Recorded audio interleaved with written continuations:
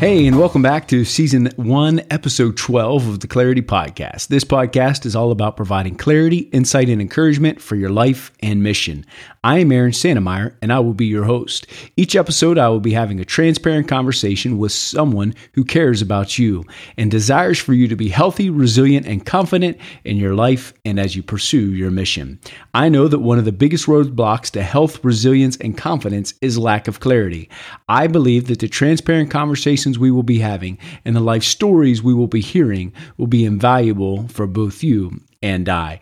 Today we have the phenomenal opportunity to sit down with Mike Messner, and we will be discussing the growth area of leadership intelligence. I had the opportunity of meeting Mike for the first time in December 2019, and he was walking through 360 and some different other reviews that we went through for leadership development, and he began to ask some different questions and his insight into confidentiality and secrecy. What does that look like as a leader, and how do we differentiate between the two of those? We began to talk about trust and what leads to trustworthy behavior. And Mike, he will unpack that in this podcast. And so as we were thinking about this, and when I was going through the growth areas, thinking, who could we interview? Who could we have a conversation with about leadership intelligence?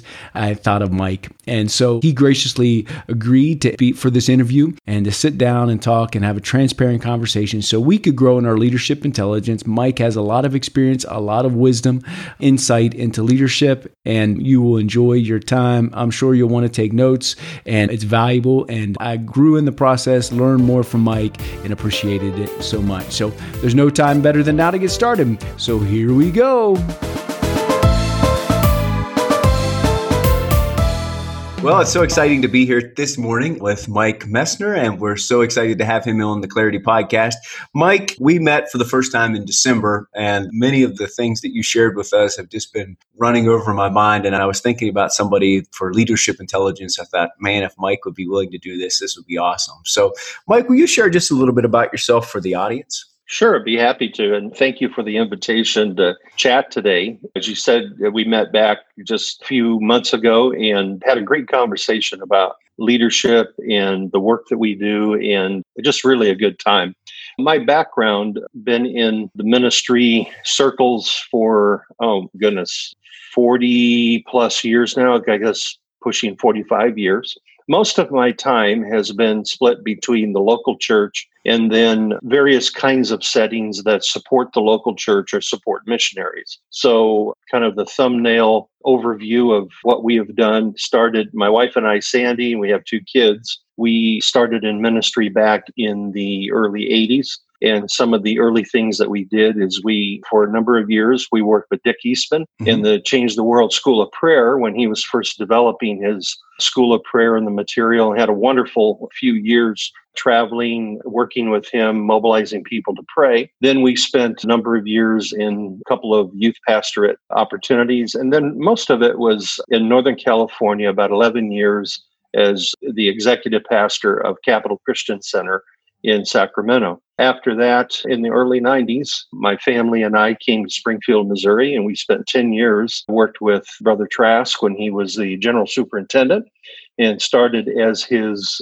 administrative assistant and the spiritual life evangelism coordinator, and that just kind of morphed over the years into director of communications and his chief of staff.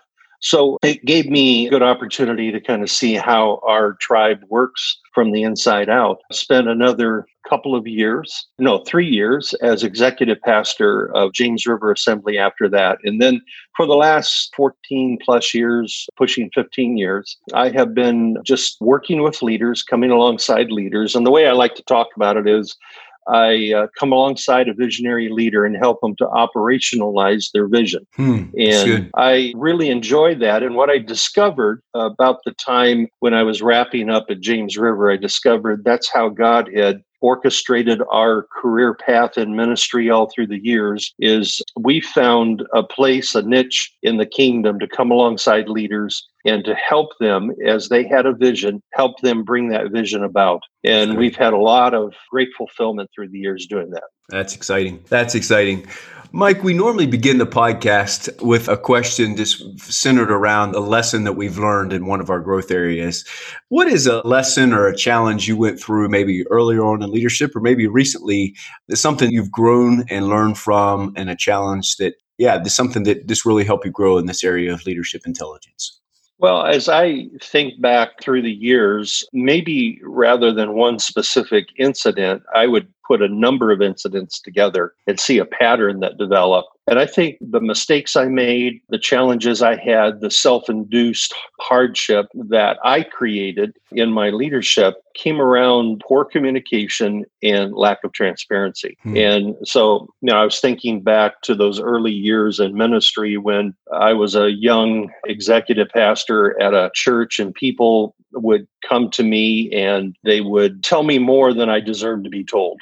Okay. And they were expecting from me things that I couldn't provide, but they would share confidential information.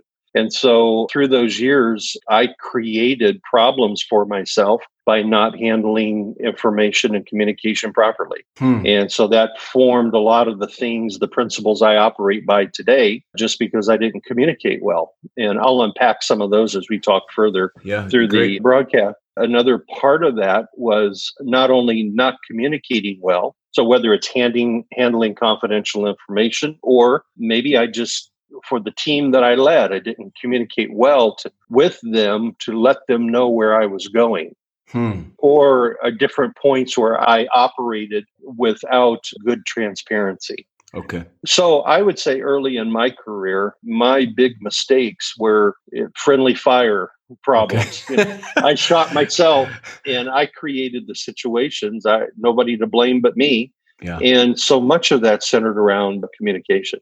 That's good. That's good. We appreciate your transparency today and your honesty with us. And I think it helps identify. A lot of times we start off a podcast with everybody's wins and how they're so perfect. It's kind of hard to identify, but I think we've all had challenges and we can identify with people's challenges. And so we appreciate, Mike, your honesty and your sharing with us. Mike, one of the things we talked about in December was you talked about StratOps, and you've been working with AGWM in that process. Can you talk about what a StratOps is, in the importance of it, and just some of I know we can't go into deep dive on it, but just an overview of it and the importance of a StratOps process? Sure. Well, basically, StratOps, the name StratOps, the one word comes from multiple words, comes from strategy, comes from operations, and the silent part of it is finance. So it's a facilitated process that takes a group of people, walks them through, this would be a group of stakeholders in an organization, walks them through a journey to create a roadmap. With that, if you're going to have a roadmap and most people would refer to as a strategy to go forward, you have to not only have a document that might have a written strategy, but you've got to have strategy in the sense of thinking about tomorrow. Where are we going tomorrow? And what do we need to do today to take care of tomorrow? So a good example of this would be most people, when they think of retirement early in life, they're thinking about many, many years ahead, sometimes decades ahead, but they're taking action today to accomplish something in the future. So strategy, I often encourage people, if they're struggling with the word strategy, cross it out and just write in big picture. What's the big picture? So you've got a roadmap that addresses the big picture. You also have a roadmap that addresses the operations. That's the day-to-day things that you do.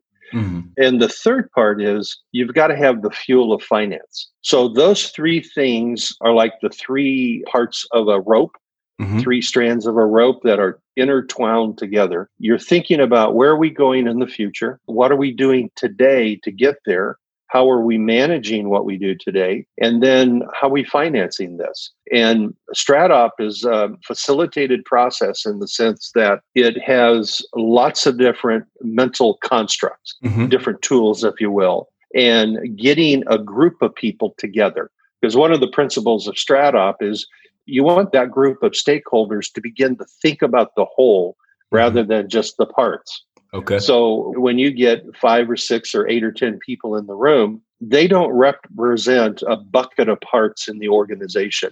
They Okay. represent a whole organization that is connected, integrated together. So when you go through that kind of process, so your question is, what's it do? Why would you want to do that? Well, it provides agreement on why we exist. It Mm-hmm. provides agreement around who is it that we're serving. Mm-hmm. So that's often a question that people don't really plumb the depths of. They'll scratch the surface of why do we exist, whether it's a church organization, missions, for-profit business, whatever. And they'll probably come to some understanding of why they exist. But then you have to ask, who is it that we're serving? And really get a grasp of that. Because if you have the wrong answer to that question, it could lead you in a direction that doesn't accomplish what you're hoping to accomplish. And then it brings the group together in agreement on where you're going. So if you know why you exist and you know who you're serving, then you've got to know where you're going. And then it gives common language. One of the things that I like to think about, in fact, it goes back to some of my mistakes in communication. Common language leads to communication, and communication leads to collaboration. That's good. If you have a group of people that come together and you don't really prove or verify or run the litmus test on common language, you can be sitting in the room with 8 or 10 people using words, but people don't understand those words in the same way. Okay. So part of the communication of working with groups and providing leadership is getting everybody in agreement on what the language is. And then when you have common language, the common language leads to people beginning to communicate about things. Okay. And once they communicate, that leads to collaboration. Good deal. Good deal. So, there's lots of other things that we can talk about, but kind of painting with the broad brush. Yeah. That's kind of what StratOp does. And one thing that stuck out to me, I asked the question. I said, and I remember because I remember your response, and I said, when does a StratOps end? And could you just explain your response a little bit? You said it doesn't end. It was your response. No. Can you explain why it doesn't end and Sure. the importance of that? Yeah, it doesn't end. That's exactly right. So think of it this way. Running an organization, leading an organization, regardless of the nature of the organization, a constant series of corrections. So think of it like flying an airplane. So when you get into an airplane, whether you're a passenger or you're the pilot, someone has picked a target, like you're going to fly from where you're at to, say, Paris. Mm-hmm. And so you take off and you encounter all kinds of weather, all kinds of obstacles, all kinds of other aircraft traffic on the way. And you've got to make a constant series of adjustments, but you have very clear what your end target is. Mm-hmm. So leading an organization is very much that way. Once you go through the phase of perspective and you know why you exist and who you're serving and where you're going, then you have to manage your plan to get there and be coming back, circling back all the time, asking a couple of questions. One question would be, how are we doing on our execution of our plan? Mm-hmm. And the second question is, based on how we're doing, what needs to change? So we're recording this conversation during this period of time where there's a global pandemic being talked about.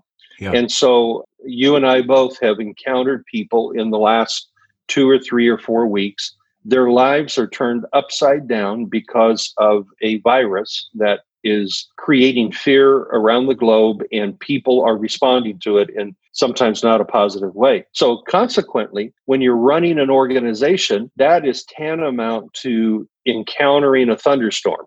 Mm-hmm. And so you've got a thunderstorm that is going to affect your ability to carry out your mission. So you have to adjust. Sometimes you fly around it. Sometimes you land and then take off again later. Sometimes you make other adjustments. So to your question, does a StratOp ever end? No, it doesn't, because the questions that you're asking yourself, and StratOp is nothing more than a series of questions and a series of frameworks to think about your organization. So when you think about how are we doing and you answer that question, the answer might be we're doing really good. So what needs to change? You might change things to keep doing good or do more good. If the answer is we're not doing so good, then the question is what needs to change to make it better? Or maybe we're doing the wrong stuff. Let's stop it and let's do something else. Yeah. Or It's maybe we're encountering some other kind of issue, and the question, what needs to change, forces you to make tweaks or maybe start over in a different direction or completely pivot and so forth. So that is a way of thinking about tools that have no end to their value, Okay. questions that keep taking you down the journey. So it's like you are on a journey, and these questions about how you're doing on the journey guide you and keep you moving forward.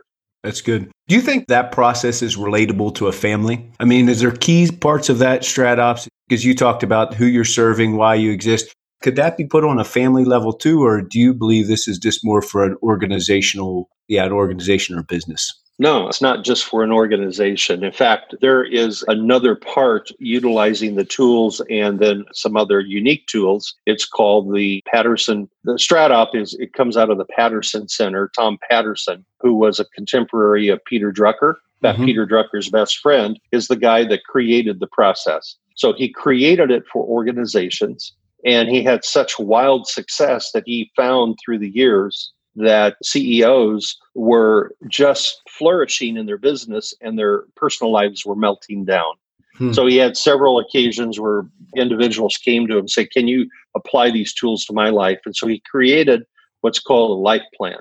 Okay. So a life plan is very similar tools and questions, but applied to an individual's life. And of course, that impacts the family. Yeah, for so sure. if you ask the very same questions about your life, like what is my, rather than what is my, who's my primary customer, you might ask questions in your personal life, like what is my native talent? What are those things in my life that God hardwired me with? So, I said at the beginning of this talk that I discovered that coming alongside a leader was a place that I could find success and find fulfillment. Well, that came out of looking at my life and saying, hey, I'm not wired to be in the front chair of an organization, but I can sit in the cockpit and be very, very beneficial to the journey just by working along with the captain. And so that came out of looking at what are my talents, what's my heart. So talents are those things that God hardwires into you. Your heart is what develops over time. So for instance, let's say that you naturally discover that you're a teacher. I mean, you just are excelling in it. It's your native ability. So that's your talent. But where do you want to be a teacher? Do you want to be a teacher in Africa, in a school in the interior? Do you want to be a teacher at a seminary in Europe? Do you want to be a teacher at a high school in Los Angeles? Your heart develops over time, and you have a heart to do certain things. So you could apply that if you were a physician or in the medical field. Where do you want to apply your talent as a medical person? Yeah. And you have lots of places like that. So when you start looking at that, it takes you to, as a husband, as a wife, as a father, a mother, as a child, it takes you into questions about the family. And you can apply the same thing, like what is our mission as a family? Yeah. What has God hardwired us and called us to do as individuals, but as a family, what is God asking us? What's our mission as a family? Where are we going? What's our vision for the future? And how do we spend our time? Yeah. That's a big, big question for individuals and for families, because particularly us guys, when we answer the question, how do we spend our time? We tend to lie to people. We tend to say, well, I spend a lot of time with my family and exercising and doing all these good things, when in fact we're workaholics and we spend vast amount of time just doing work. Yeah. And so when we start thinking about it as a family, our spouse can help bring a little bit of truth to the matter. Oh, man. Mike, the other conversation we had in December, and something that I have thought about, used, talked about so many times, is when we were talking about trust. And I remember you asking the question, you said, what creates trust? And we gave many answers. And then you responded, trustworthy behavior equals trust. Could you go a little bit deeper into that and explain how you've arrived at that point and that understanding? Sure. So through the years, just being in conversations where we talked about individuals or groups or families, well, we need trust, and people saying, I want to work toward trust. I've thought a lot about it through the years and came to the conclusion in my thinking, trust is a fruit. Trustworthy behavior is the root. So if we want trust, if we want people to trust us, then we have to act trustworthily for people to trust us. I don't know where I ran across this, but somehow I ran across this idea or definition of trust is informed confidence. So what does that mean? Well, let's look at that. Informed confidence. So today, when I sat down in the chair I'm sitting in, you sat down in the chair you're sitting in, neither one of us thought twice about, will the chair hold us? Yeah. Why is that? It's because we've done it 1,000 times before, and we are informed that that chair will hold us. Yet, if we were to have sat in a chair that we knew the legs and questionable ability to hold us, we would have not plopped into the chair. We would have been very, very cautious. Why? Informed confidence. So good. When we apply that to a biblical context, what does it say about informed confidence? Faith comes by hearing. What is faith? Faith is informed confidence. Faith comes by hearing, hearing by the word of God. So when we are in the word of God and the light of the word of God is becoming a part of the fiber of our being, we are learning to trust God because we are learning about him. We're learning to have confidence in him. So I think when I was with you and a group of guys, I talked about Psalm 91. And during those weeks, I had been thinking about Psalm 91 a lot. And in the first verse or two, there are 4 different names of God that are talked about when it refers to the Almighty, and it refers to the Lord, and it refers to God, and so forth. And there were 4 different pictures of who God is. One picture is he's the supreme above all others. One is the picture of him being all powerful. There's no power greater than him. Another one is he's the covenant keeping God. And the other is he's the God that's close to us. So Psalm 91 opens up by saying, this is who we're talking about. We learn about who he is, and we have informed confidence that God is able to do whatever it is we're talking to him about because he's almighty. There's none that is more powerful. There's no place that we can go where he's not. There's no power we can encounter that he's not greater than, and so forth. So informed confidence, faith comes by hearing, hearing by the word of God. That same principle applies in my relationship with you.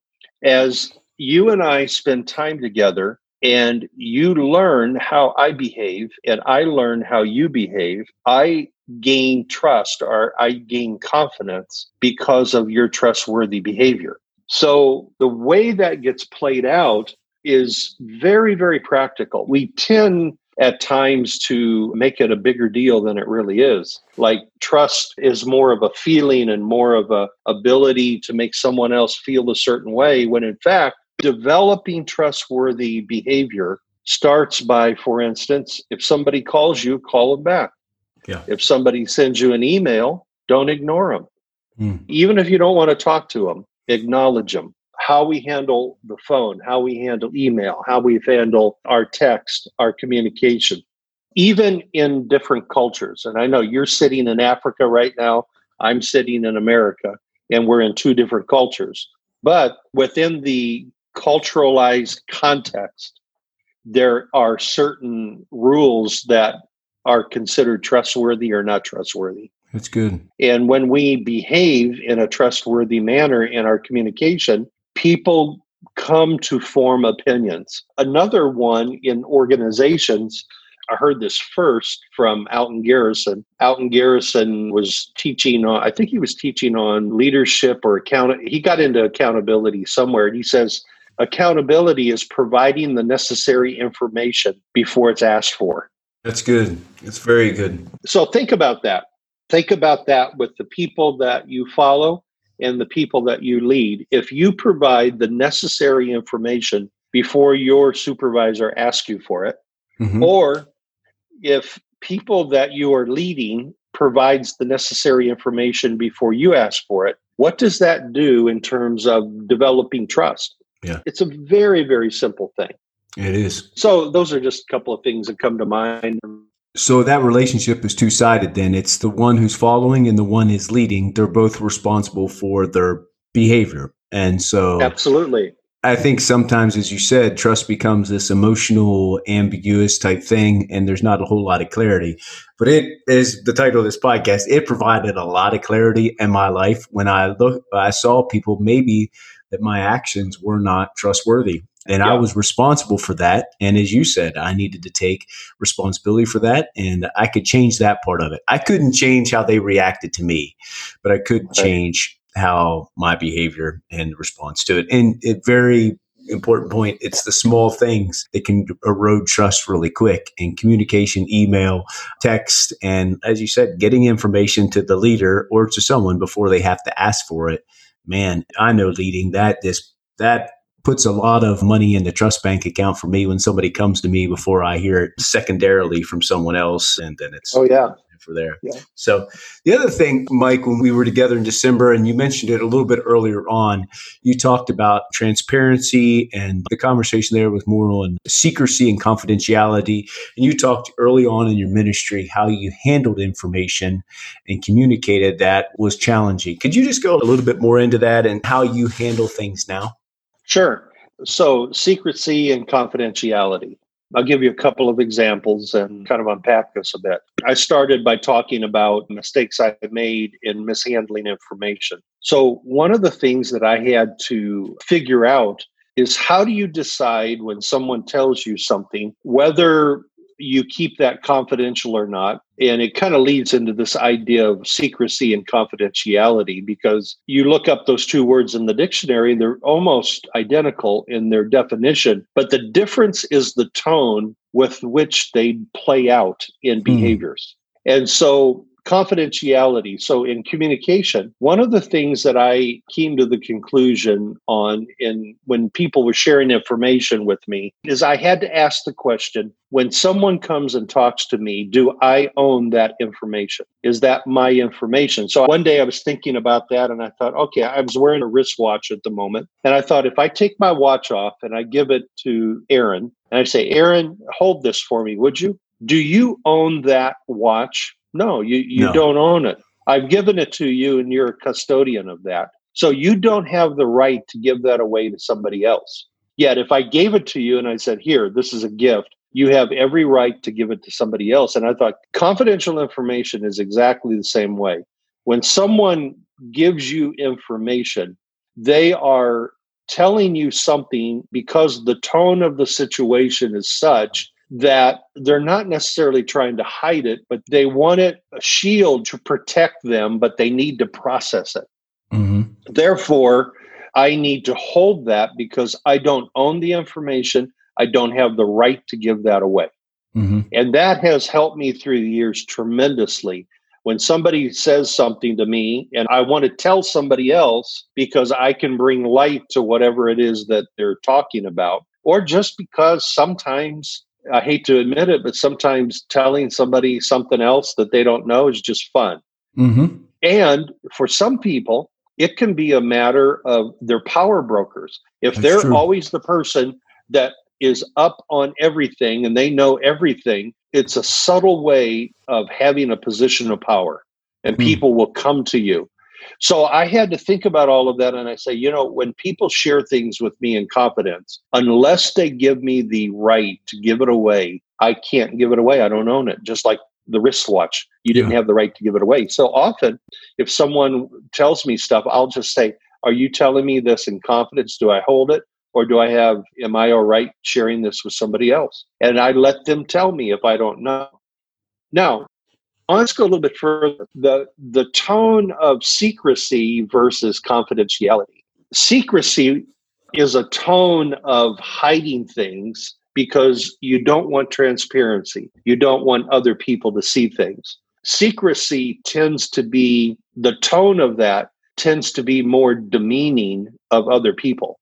So me hiding something from you because I don't want you to see it, and sooner or later you find out about it, or somehow the situation comes to light, and I've kept you in the dark and I've dishonored you. Now, on the other hand, confidentiality, if I'm holding on to something that is confidential and the topic comes up and we're in a situation where I know you don't know, but I know, and I know that your attitude would change if you knew what I knew, then I act confidential. Sometimes I'll say, yes, there is more to the story, but in order to protect the people involved, I'm not going to talk about it right now, or we shouldn't be talking about it. Mm-hmm. It honors both the person that you're talking to and the person that is not in the room. Mm-hmm. And that's one of the things that is a guiding principle that I often ask myself, often think about. Is the person not in the room safe? That's good, Mike. Are they safe with me? Are they safe with you? And so the difference between secrecy and confidentiality is, in ministry in particular, we're dealing with matters of people's lives that if those matters came to light, it could be devastating. End a ministry career, it could end a marriage, it devastate a family. And you need the shelter, the place that is quiet and confidential for people to process things. But it's not like we're hiding this because it's shameful. We're creating a secrecy about it. We're creating a confidentiality about it because people need confidentiality. They need private places to process things.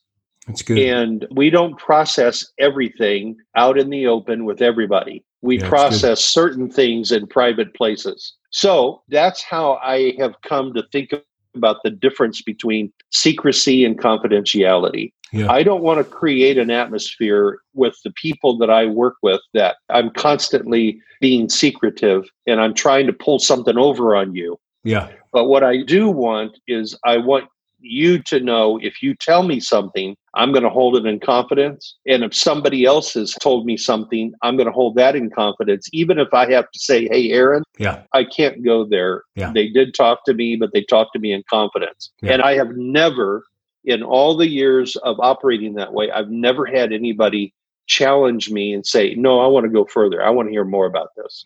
They always respect that. And it comes down to the tone. And it comes down to trustworthy behavior. When you began to operate in that way, Mike, did it take some courage the first few times to say that? Because I think in conversations, as you said, some people like to have the information because it becomes a resource. If I know something, I can use that resource and I can play it to my advantage. And sometimes people will do that. But then also in a conversation, I assume as you would build a muscle up and strengthen to say, hey, I think so. Does it take courage to just stop the conversation and do that? Or is that just something comes natural to you? Or is it something you've developed over time? Oh, absolutely it takes courage. It's scary at first because you say to someone, hey, wait a minute, let's not go there. Yeah. You run the risk of offending them. Yeah. And so, I have situations, in certain situations where I'll say something and I don't know if I'm in the... And it is scary. But what I'm more fearful of are the consequences of violating the confidentiality. Yeah, that's good. And so what I've come to through the years is most people that know me and work around me know that if they share something in confidence and they say it's in confidence, then that's as far as it's going to go. Yeah. And I don't want to give up that sacred trust and sacred relationship because what I've found, there are very, very, very few people that operate that way. And to the best of my ability, and I do violate it from time to time, and I always try to correct it. It's like somebody said not too long ago, they said, I believe in confidentiality. I've just never seen it work. Oh, man. but it takes courage. I just even think in the medical side of things, I mean, people will call in, but it has really helped me that the motive behind confidentiality and secrecy and who you're trying to protect and how you outlined that for me, it's been golden. And I am so thankful for it. Mike, we normally end the podcast before we end in prayer, but we normally end with something that you're excited about. Is there something that you're looking forward to, you're excited about maybe in ministry, or there's something you're excited about in your organization or your leadership, or maybe it's family? I don't know. To end on something, we began with the challenge, but we also like to end with something you're excited about. Well, I think one of the things I'm excited about these days is being involved in a business's mission, because that is such an up and coming methodology of doing missions work. More and more career missionaries are finding themselves involved in operating a business as the methodology to get into a community, to have entree into that community. So to be a part of that and to be able to, like I said at the beginning, come alongside visionary leaders, help them to operationalize that vision. And then if that vision involves a business, then it's really been a really fun journey to be a part of it. So that's exciting. Working with a lot of folks these days doing that stuff. That's exciting. Mike, would you take a few minutes and just pray for our audience that the things that you've shared and the Holy Spirit will not just be a podcast that they listen to or that I listen to, but these are things that we will put in practice in our leadership skills. And these are things that we will put into action in our lives. Sure, I'd be happy to. Lord, I pray that you take the words of this conversation today and you breathe life into them. There's nothing special about our words, but just as in Genesis at the beginning, you took dirt, nothing but dirt, and you shaped it, and you formed man, but then you brought man to life by breathing into it. And Lord, I pray as we talk about this subject today of being trustworthy and confidentiality and leadership. And Lord, I pray that the people that are listening to this and are thinking about their very specific situations, maybe conflict with a colleague, maybe a situation where they need wisdom. Lord, I ask that you would breathe life into their situation. Lord, that you would give them wisdom. Lord, I know that there are people right now listening that are wondering, scratching their head, wondering, what do I do about a certain thing? Lord, your word tells us that you make a promise to us that if we would ask for wisdom, that you would give it.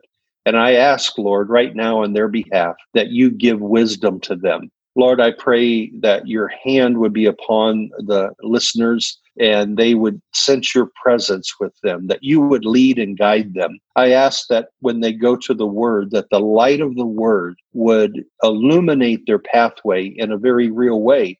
Right today, where they're at, where they're walking, may you give them a word for today, and then give them another one for tomorrow. Let the word of God be like manna in their heart, feeds them, nourishes them day by day, and it's fresh every morning. So, Lord, I ask that the light of your word would be that kind of thing to them.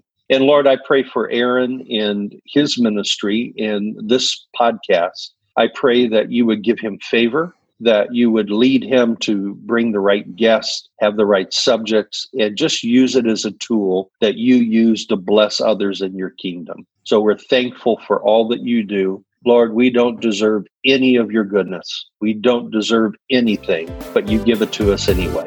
So we're grateful for that. In your name we pray. Amen. Amen.